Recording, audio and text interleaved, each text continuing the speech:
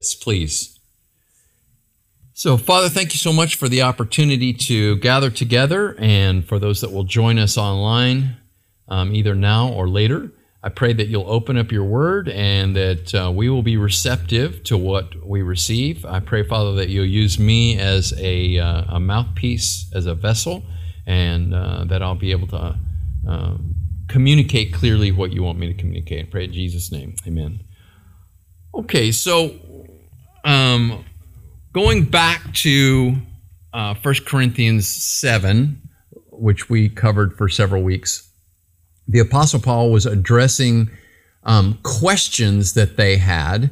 And so we saw these questions related to marriage largely, and what one should do if they are married or if they are engaged and so forth. And the Apostle Paul basically said, hold on loosely to everything down here. Don't change your situation because the world in its present form is passing away.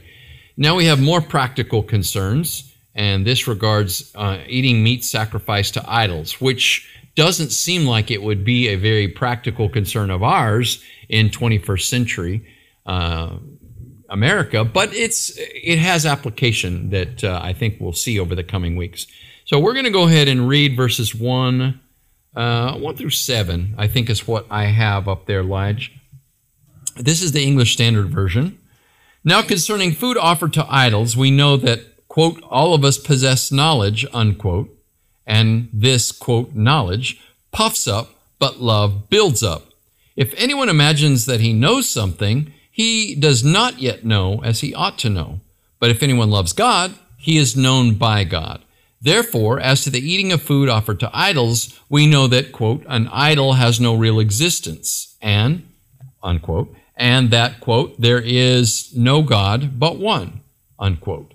For although there may be so-called gods in heaven or on earth, as indeed there are many, quote, gods, unquote, and many lords, quote, unquote, yet for us there is one God, the Father, from whom are all things and for whom we exist, and one Lord Jesus Christ, through whom are all things and through whom we exist. However, not all possess this knowledge, but some, through former association with idols, eat food as really offered to an idol, and their conscience being weak is defiled. So we're going to get into this underlying theology that Paul is giving us before he launches into the actual practical response to eating meat sacrificed to idols. But let's just firmly establish the Corinthians either made this inquiry or it's something that was reported, all right, that people were eating meat sacrificed to idols. And in the ancient world, it was very common to offer animal sacrifices. Obviously, you can read through the Old Testament and you can see that that is exactly what was done. They offered animal sacrifices to their gods, and Israel offered animal sacrifices to Yahweh. And for similar, though not for the same reason, there was a recognition that God or the gods are above us and are worthy of our lives, right? And so the animal essentially, especially in Israel, represents the life of the worshiper. So rather than laying on the altar and saying, you know, here, take my life, you're offering this animal as a substitute, so to speak. And if not that, then it was their currency, right? And you can even go to India today and see that they still offer, you know, food offerings and so forth to the gods. Yes, sustenance, life. It's connected to us offering our life to the divine. Now, I'm overgeneralizing because I'm trying to show this impulse that exists within human beings in the natural because we're made in the image of God. So when we come to the 20th, 21st century and we start having all these atheists that, you know, there is no God and so forth, there's really very little precedent for that in history. We're altering long-standing precedents that demonstrate clearly what human nature is. Even if it was misplaced offering, there was still a sense of, no, God or the gods are above us and they're worthy of worship. And, you know, God is worthy of worship and he's worthy of my life. And so even though we might think of them as just being just primitive pagans and so forth, you know, they're smarter than atheists, right? The fear of the Lord is the beginning of knowledge. The fear of the Lord is the beginning of wisdom, and knowledge of the Holy One is understanding. So even somebody that is offering, let's say in India, a food offering to a false god, they are at least recognizing that there is something other than them, right? And so to that degree, they're ahead of us. You and I might have problems with the way, for instance, Islam worships Allah and some of the things that they do and demand and so forth. And we're seeing that coming out of Afghanistan right now with this harsh treatment of people, and these extremists are back in control again. But again, they're recognizing that there is one God who's worthy of all of this. Now, every time somebody gets a hold of religion, they use it for their own purposes, right? They use it for power, and these people certainly are doing that. So I'm not describing motive. I'm simply saying that this teaches us something about human nature. And so what we need to do is we just need to direct that natural impulse to the correct God, to God in an accurate sense. There is a philosopher that calls worship of God a properly basic belief. In other words, it's not a belief that is outlandish or strange or that needs to be justified. It's properly basic, right? It essentially makes the most sense, and I shouldn't have to produce reasons why I believe in the existence of God. I believe in the existence of God in the same respect as I believe I'm a real person and you're a real person. Those are properly basic beliefs. I don't need to prove that you're really there, okay? Any more than I need to prove that I really exist. Now, does that mean I can't doubt? Sure. I mean, you've had vivid dreams, and so have I. It's possible I'm dreaming this. Certainly doesn't feel like it, but it's possible. Have you ever had one of those dreams where you're dreaming and then you wake up, but you really didn't wake up? You're still in a dream? I've had that happen. And you're like, okay, but then something, hey, and I got a secret for you, right? If you ever want to test whether you're in a dream, it's true. There was a movie that was made some years ago about, I think it's called lucid dreaming, where people try to give direction to their dreams, right? But one way to tell is you can't turn on the light. You can't make light happen. You can't turn a flashlight on. If you try to turn a light on in a room, it won't come on. Now it's tickling you, isn't it? You're going to try to test that out. I think that's kind of interesting. It's true. It's true. And the thing is, I remember seeing that in, I can't remember the name of the movie, I'm trying to think of Art Linkletter, and that's how I remember this guy's name. There is a director out of Austin, Texas, from UT, and his name is Linklater. I forgot his first name. But he produced this movie on lucid dreaming, and that was something that came out of the movie, and it's something I've observed in my dreams since then, Because I remember I had a dream not too long ago, and I tried to turn on a flashlight and it wouldn't go on. I was like, what's wrong with this deal, right? Hey, God is the only one that can produce light, right? So, kind of interesting. So nonetheless, there is this properly basic belief in the existence of God. And human beings have responded to that forever, really. So we even see in the Scripture, in Israel's history, that there was a willingness of these pagans in the land to offer sacrifices to gods like Moloch, Chemosh, and Adramelech. They offered their firstborn children, right? Like living children to these gods. It was a representation of Moloch that had a kind of a hollow in his stomach, and they would take this living baby and burn it alive in the hollow of that god's stomach. Which, that sounds horrible, right? Human sacrifices. But it was a symbol of their ultimate loyalty to the god. So we may cringe at that, and we should, yet people commonly throw away the lives of their unborn children just because they don't want them. There's not even a recognition that this is a gift, that this is something that is valuable. We're simply throwing it away for convenience sake, for comfort's sake, for money's sake, or whatever. So at least the ancients valued the life they were offering. And I know that sounds strange, but ponder that for a moment, right? Some pagan who's offering their baby as a sacrifice to a god values the life of the baby. Somebody who simply has an abortion for convenience sake doesn't even have that kind of value. Well, the meat from a sacrifice was not eaten by this non-existent God. Obviously, you bring the sacrifice and you lay it before the God, and the God's not there, and the God's not eating anything, right? So, what are they going to do with that meat? They're just going to throw it away, they're going to let it rot, they're going to burn it. Well, what they did is they just, after they had set it before the God, then they just took it to the marketplace and they sold it. And they would sell it alongside other meat as well. The problem arose in these pagan cultures that someone who bought the meat in the marketplace who was entertaining a Christian would say, oh, this was offered to Zeus, right? This was offered to Apollo, or, this was offered to Athena. And as soon as they said that, they were taking what was nothing more than meat, and they were associating it, connecting it to this false god. So now what happens when you eat that?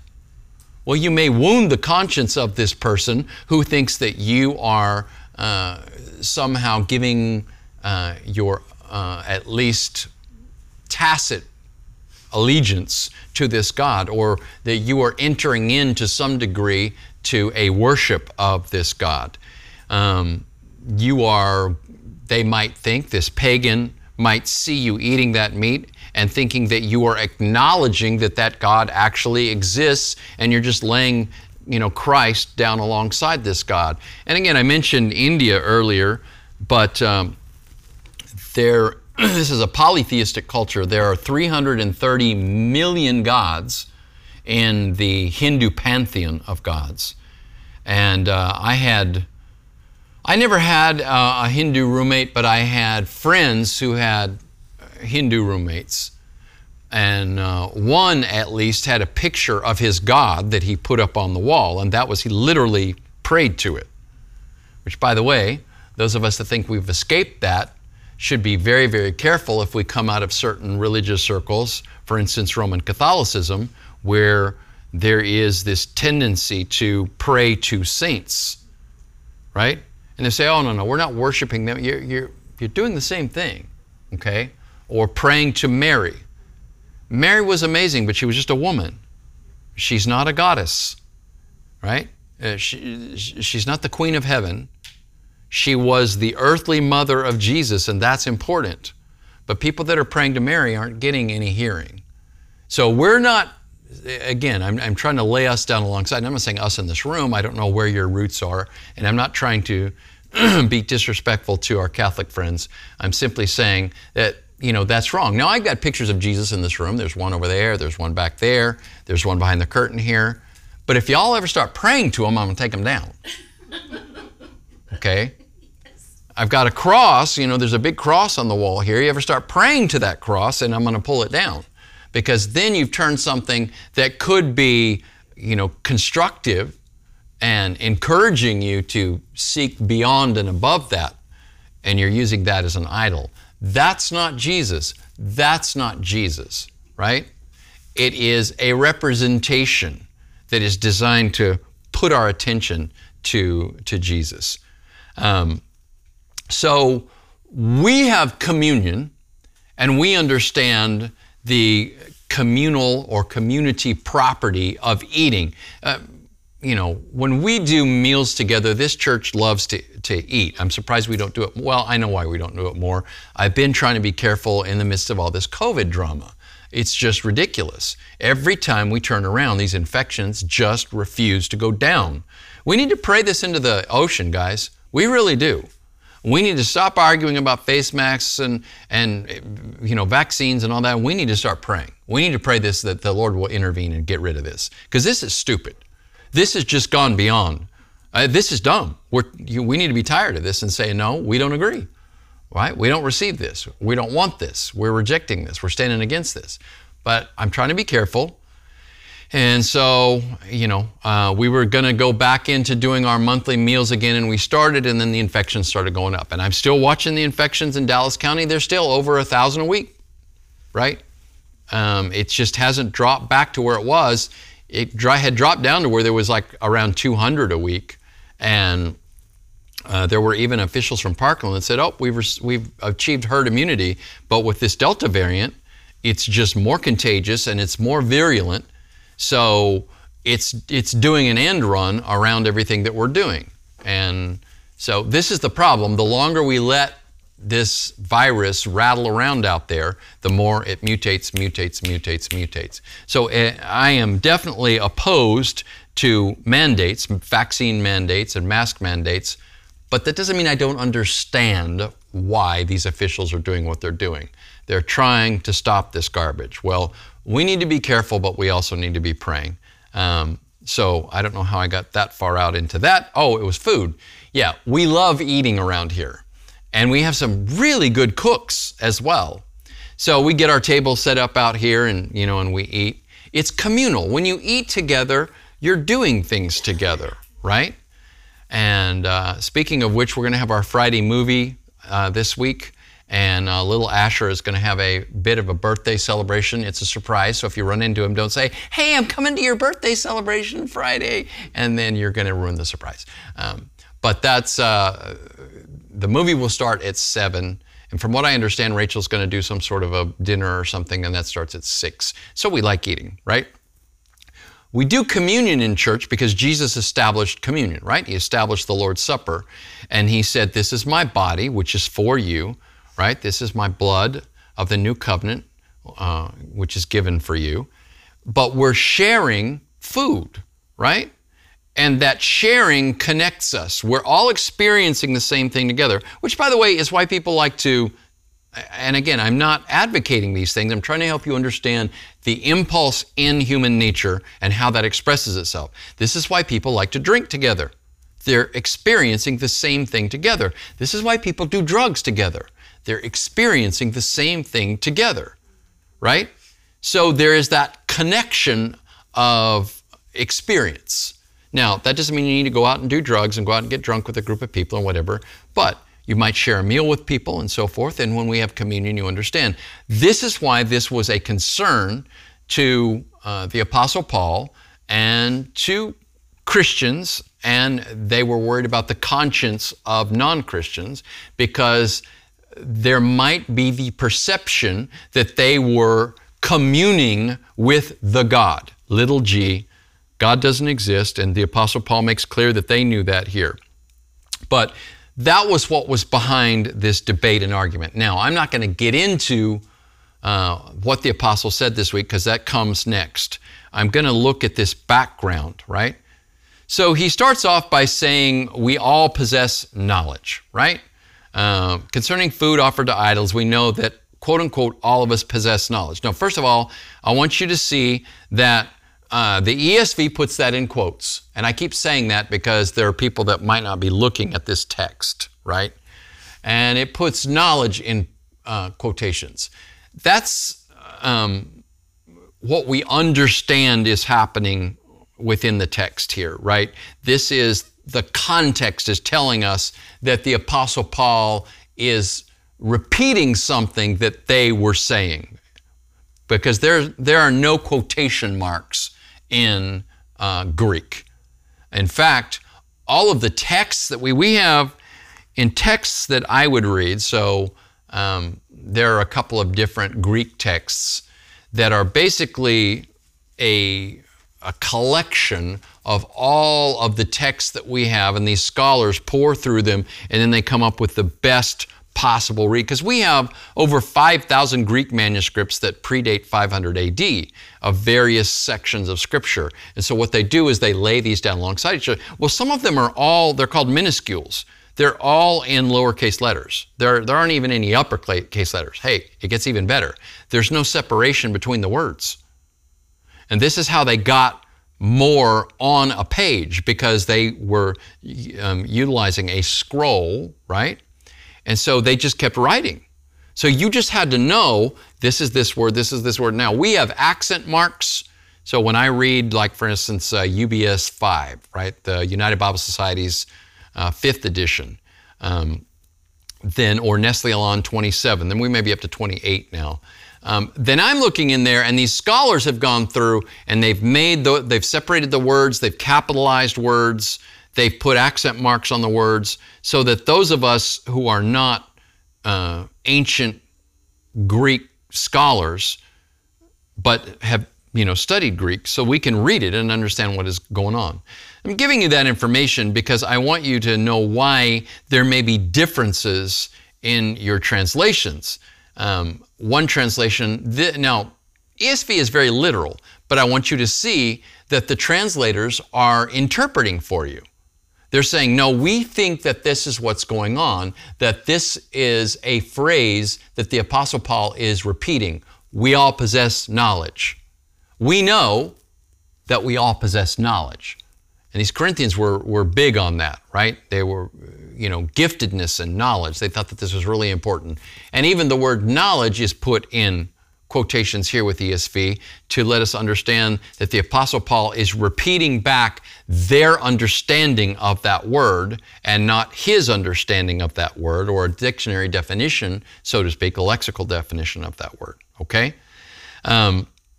So knowledge was a big deal for the Corinthians, and the apostle affirms their knowledge. He doesn't say you don't know what you're talking about. He affirms their spiritual giftedness several times in this letter, but apparently they had made it plain that they were mature and they possess knowledge, and that idols are false gods and they don't really exist. Well, that's what he says, right?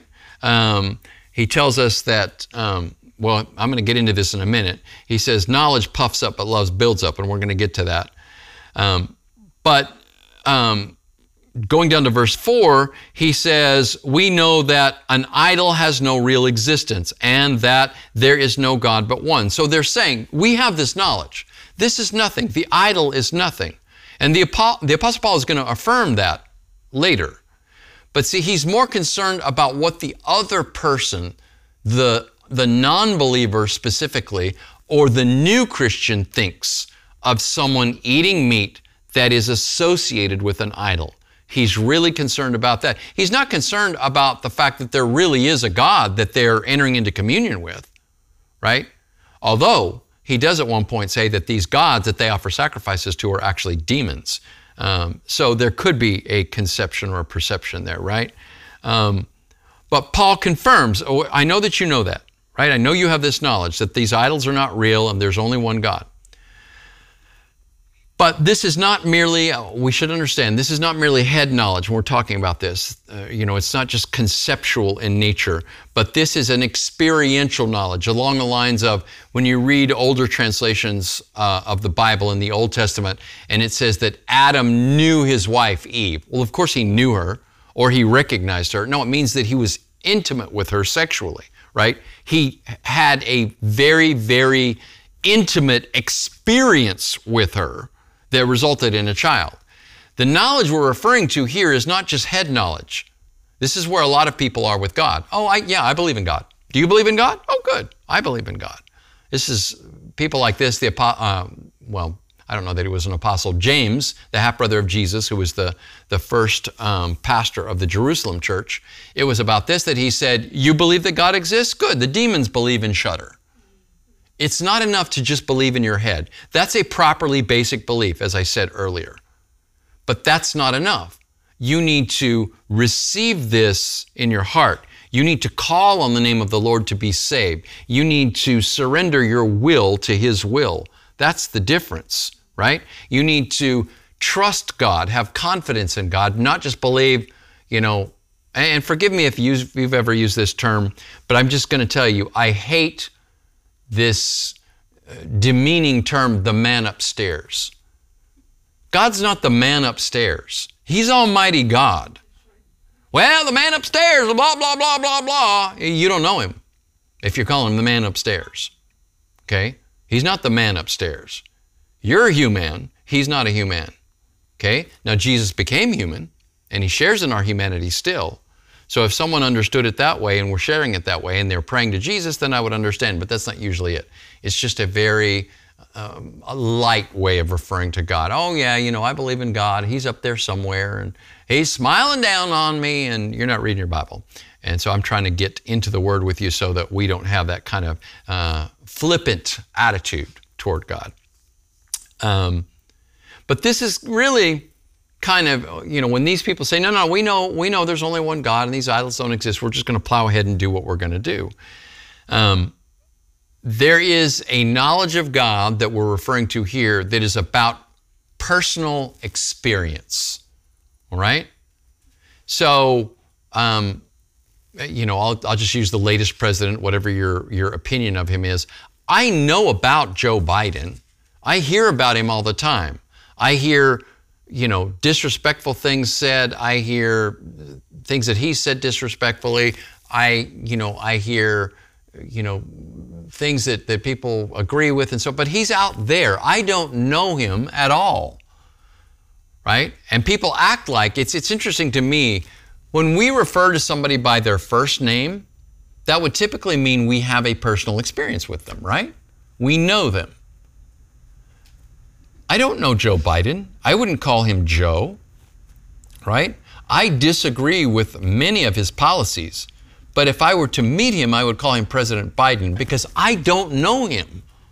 And it's interesting to me that we have this excessively familiar culture where we just don't show proper respect to people anymore. It's just, we just want to kind of flippantly refer to them, if I meet you and you introduce yourself and then I call you by your name and we're talking to one another, we're getting to know one another, and that's experiential in nature, okay? With God, we do have the ability, because of Jesus, to experience Him in a personal way and to refer to Him, even by His name. So the word that is often, so in your Old Testament, when you encounter all capitals, Lord, L-O-R-D, but the O-R and D are lowercase capitals, you are seeing a signal that means that is God's personal name, which in Hebrew is 4 letters, Yod, He, Vav, He. And we think that is pronounced Yahweh, and it is related to the word to be, right? So when He revealed His personal name to Moses, He said, I am that I am, or I will be what I will be. All right? Tell them, I am has sent you. He is the self-existent one. He is the great I am, right? That's His name. He's given His name so that we can know Him, but we wouldn't know Him except that He chooses to reveal parts of Himself to us. Now, you're never going to know God personally until you come to Christ, right? Because He is the perfect representative and representation of God. He is the image of the invisible God. That's Jesus, right? So if we're going to truly know God and not just know about God, then we need to come to Jesus. Now, the Apostle Paul is talking to other Christians who have received the Holy Spirit, and so they do have that knowledge. So I'm trying to help you understand that this isn't just head knowledge, this is experiential knowledge. And they also know that there might be an idol over here, it might be large or small, of a particular god. Here's Athena or Aphrodite or whatever. But, that's not a real person, right? It's not a real god. It's just a statue. And we know that. And the Corinthians had come to know that. But plenty of people did not recognize that or realize that. So that's what he means when he says knowledge. But he says the kind of knowledge you're referring to, just accruing more and more knowledge about something, he said that puffs up. But he said love builds up. Knowledge puffs up, love builds up. So that's what I gave as a title for tonight's teaching, because I think that is a really, really important thing for us to take away.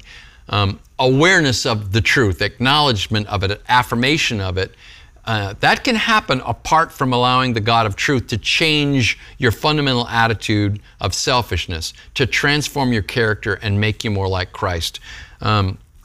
Pastor Craig and I, a number of years ago, went to an apologetics conference. If you don't know what apologetics is, it is giving reason for your faith. And that's what is behind the series that I have been in on Sunday mornings, God is Great, God is Good. It's really an apologetic series. It's giving you good reason to believe that God is great and God is good, that He has created everything with good purpose, and that ultimately He is going to take all of this and He is going to turn it around for our good and for His glory. So I've chosen to conclude our time, because we could go on literally for the rest of the year with the material I have on this, but I'm going to start a new series this Sunday. And I think I know the direction I'm going, and if the Lord allows, the direction I'm going on the series, it will be titled, Whose Report? Whose report will you believe? And I'm going to cover promises that God has made to us in Scripture so that you will have something to anchor your hope to, right? So you will have something to pull you out of whatever morass you find yourself in, whatever depression or despair or difficulty you find yourself in. I just want to give you good news. I think that that's just important. And the end of the sermon Sunday was really a transition to that. I hadn't planned on doing it to that point, but it seems, at least right now, that that's the direction the Lord is leading me to.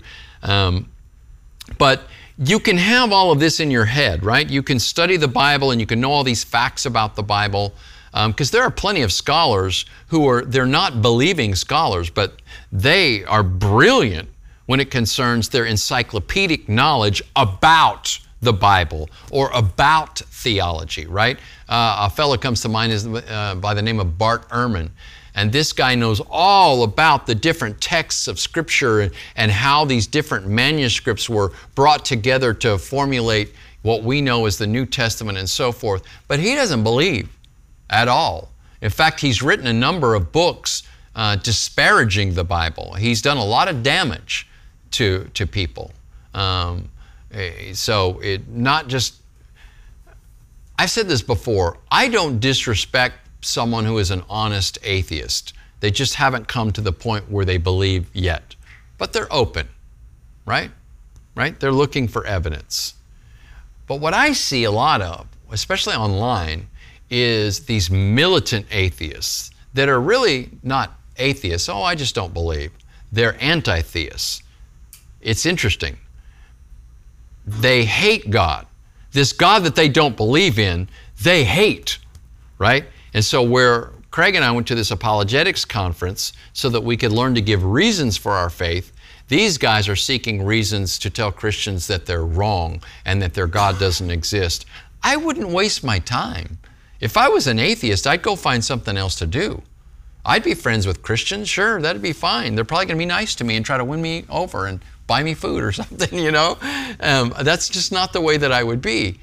Well, in the context here, when it says knowledge puffs up, love builds up, people get arrogant when they have education, titles, knowledge. The internet has created a lot of arrogant people.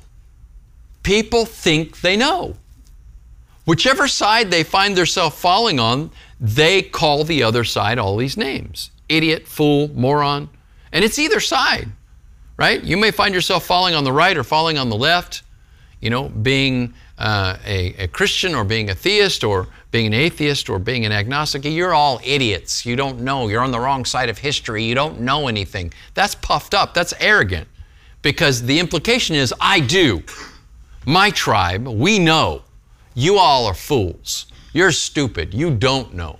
You're believing the wrong thing.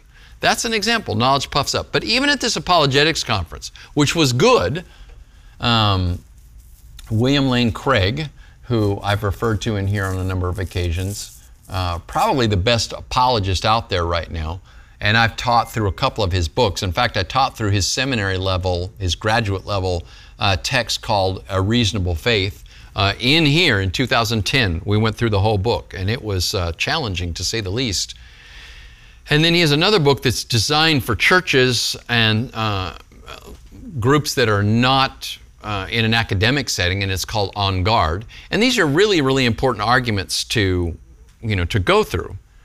But here's the point. We went to this apologetics conference, and you would assume with all of these people gathered together that there would be fellowship, and that there would be an interest in community, and hey, we're all Christians together, and we're trying to.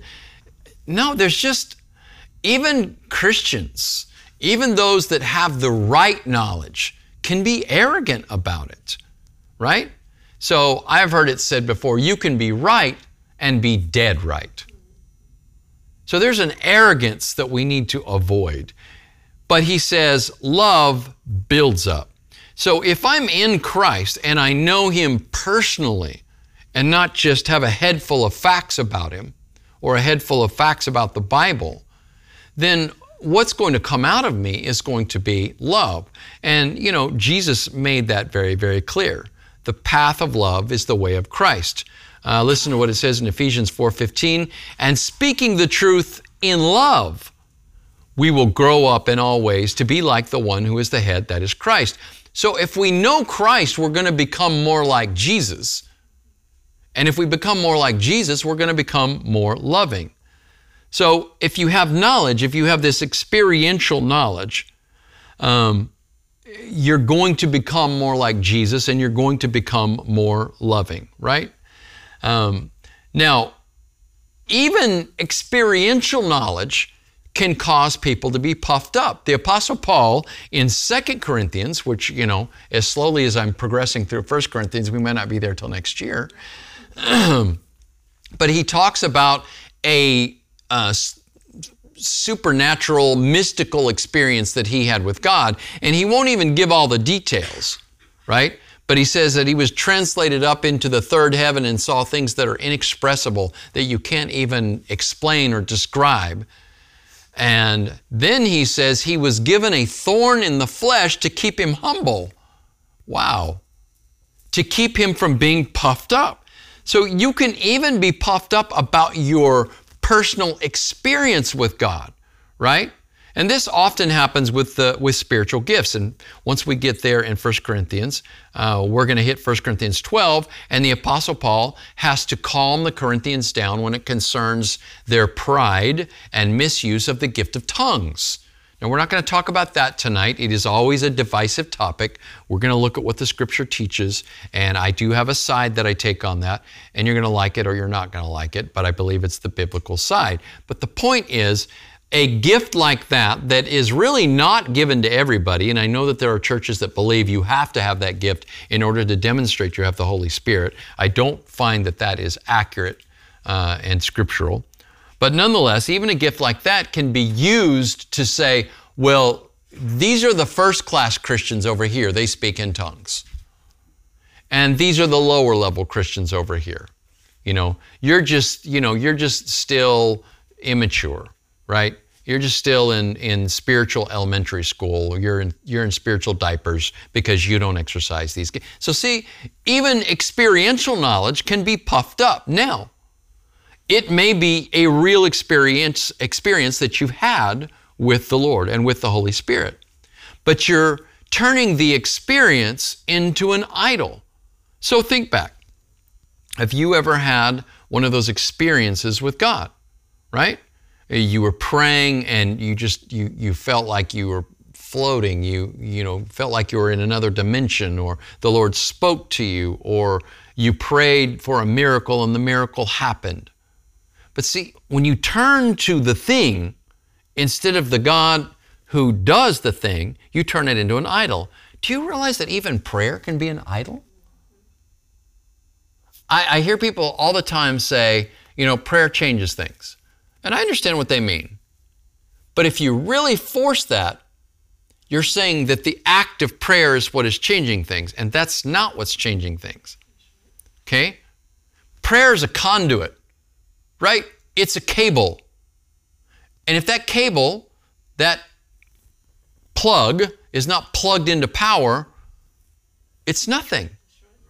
It's just a cord, right? But if it's plugged in, there's power coming through it and it will turn these lights on. We need to be plugged into the Lord. So I need the cord. I need the cable. You've got to pray. Okay? Otherwise, so there are outlets all around this building. But if I don't plug into the outlet, you don't get any power either. There's power available. It's sitting there. You got to plug into it. And then you got to turn whatever it is on. Okay? Now, granted, we have devices that are battery powered, but guess what? They have to be charged, don't they? And that requires a cable. And that's kind of you. We're told to pray without ceasing. And that's a constant conversation with God. But you know you're going to go through times where you're not able to continue speaking to the Lord. And that's when you're on battery power, right? But you got to keep charging that battery. And that's why you need to have times of prayer. You need to get alone with God. You really do. It's vital. It's essential. If you want your sanity in our world, you need to learn to be a prayer warrior. You need to stop talking to yourself. You need to stop watching endless videos and listening to secular music and all this and letting that recharge you, because it'll make you feel better. Like, I read books all the time. I go to movies and, all these sorts of things.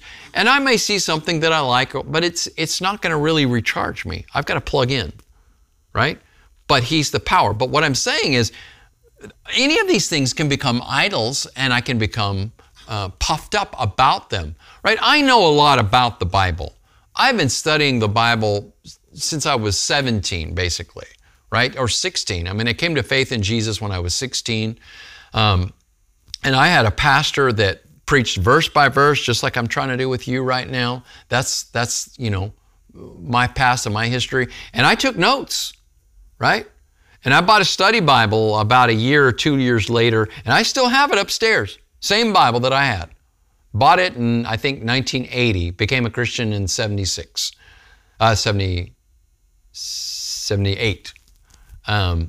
And I think I bought that in 1980. It's a New American Standard open Bible, and it is fallen apart, and it is underlined, and it is highlighted, because that's what I took to church, and I took it all seriously, and I had a notebook, and I took notes. I have stacks of notes from my pastor, right? I try to get you guys on Sunday just to do a few fill-ins. I'm listening. I'm paying attention. Before I ever went to college or went to seminary, I was already loading up on the Word. But see, I can just be proud of that and know a bunch of stuff about the Bible and not be helpful to you at all, right? So for me to continue reading, I need to plug in prayer, but I also need to receive from the Lord, and I do that by reading the Word. But I need to turn on the power and give you something, right? So that's why this is as important to me, maybe more important to me than it is to you. You have spiritual gifts. You may know them, you may not know them. But if you're bored in your faith, it is likely because you're not exercising those spiritual gifts. When you begin to exercise, and that's why we need to gather together, by the way.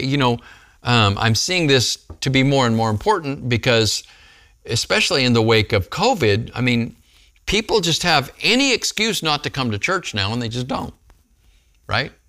So, one Sunday we'll have a decent group of people, and the next Sunday we've got, it looks like nobody in here. And, I put it online because, especially on Wednesday, not everybody can get all the way out here. They're working through the day and whatnot, and I want people to have access to it. And, people get sick all through COVID. I want them to have access to it. I want them to be able to share with other people. But that is not a substitute for being here, right? It's a good alternative, and it's available to you, and I'm thankful that it's there for you. But gathering together is important. That's where we exercise these gifts. It really, really is. And so I read this stuff often. People are justifying why they don't go to church, or they're trying to say, well, church is not just, or they'll say worship. You can worship God anywhere, and this is true. But here's interesting news for you. Church is not just about worship. It's about fellowship. And you can't have fellowship sitting in front of a screen. You just can't. You're not having fellowship there.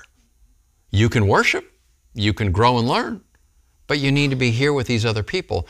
Even if you don't even talk to anybody, just being around these people multiplies how you're receiving this, all right? And it involves you being open, okay? And I try to encourage our people, those they've been here longer, to be more open.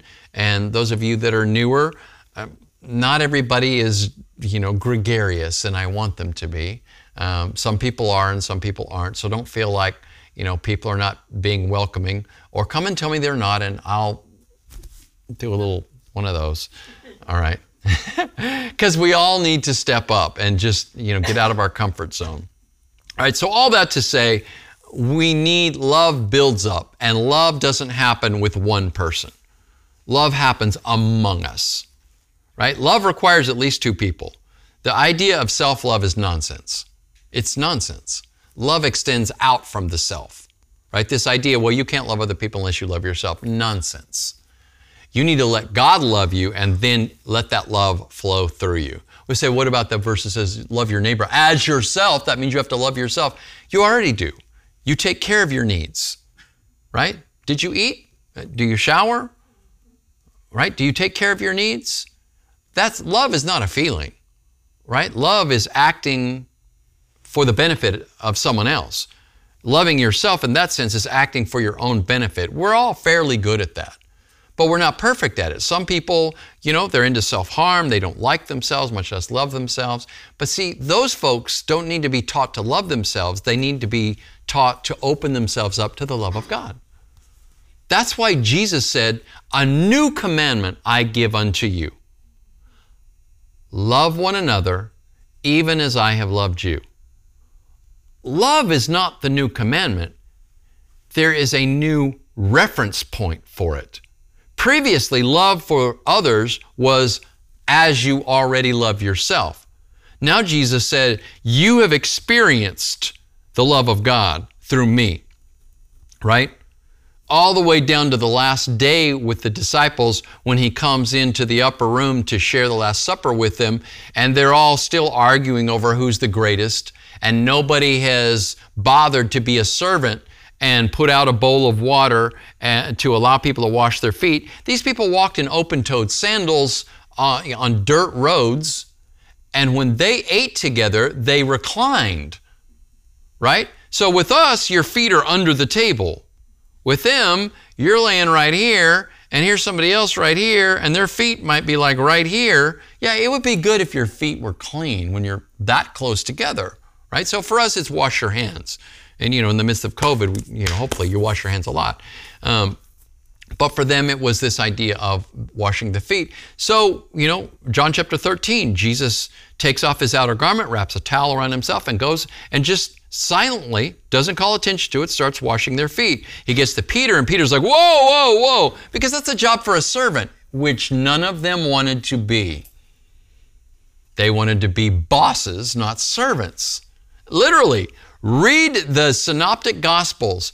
These guys are constantly arguing about who's the greatest. James and John sent their mommy to Jesus so that she could get him to promise that one of them would be on his right and one on his left in his kingdom. Wow! We think of these, the apostles and their martyrs and all that, now, not till after the resurrection. They were an absolute mess. They did not love one another. They did not love God above all other things. They loved themselves, and they wanted to be bosses. And so what happens? Jesus just shows them, washes their feet, and he says, now, what I've done to you, that's what I want you to do to one another or for one another. That's love as service, right? Jesus said, the Son of Man did not come to be served, but to serve and to give his life a ransom for many. And then he died on the cross as that ransom, right? And then overcame. And that's why we continue to call on him and worship him. So that's where we need to be.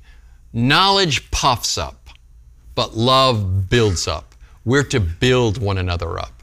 So I told you I wanted to end a little bit early so that we can have a time of prayer, and you can ask any questions if you have any. So those of you that joined us online, we appreciate you. We'd love to see you here Sunday at 11, and thank you so much.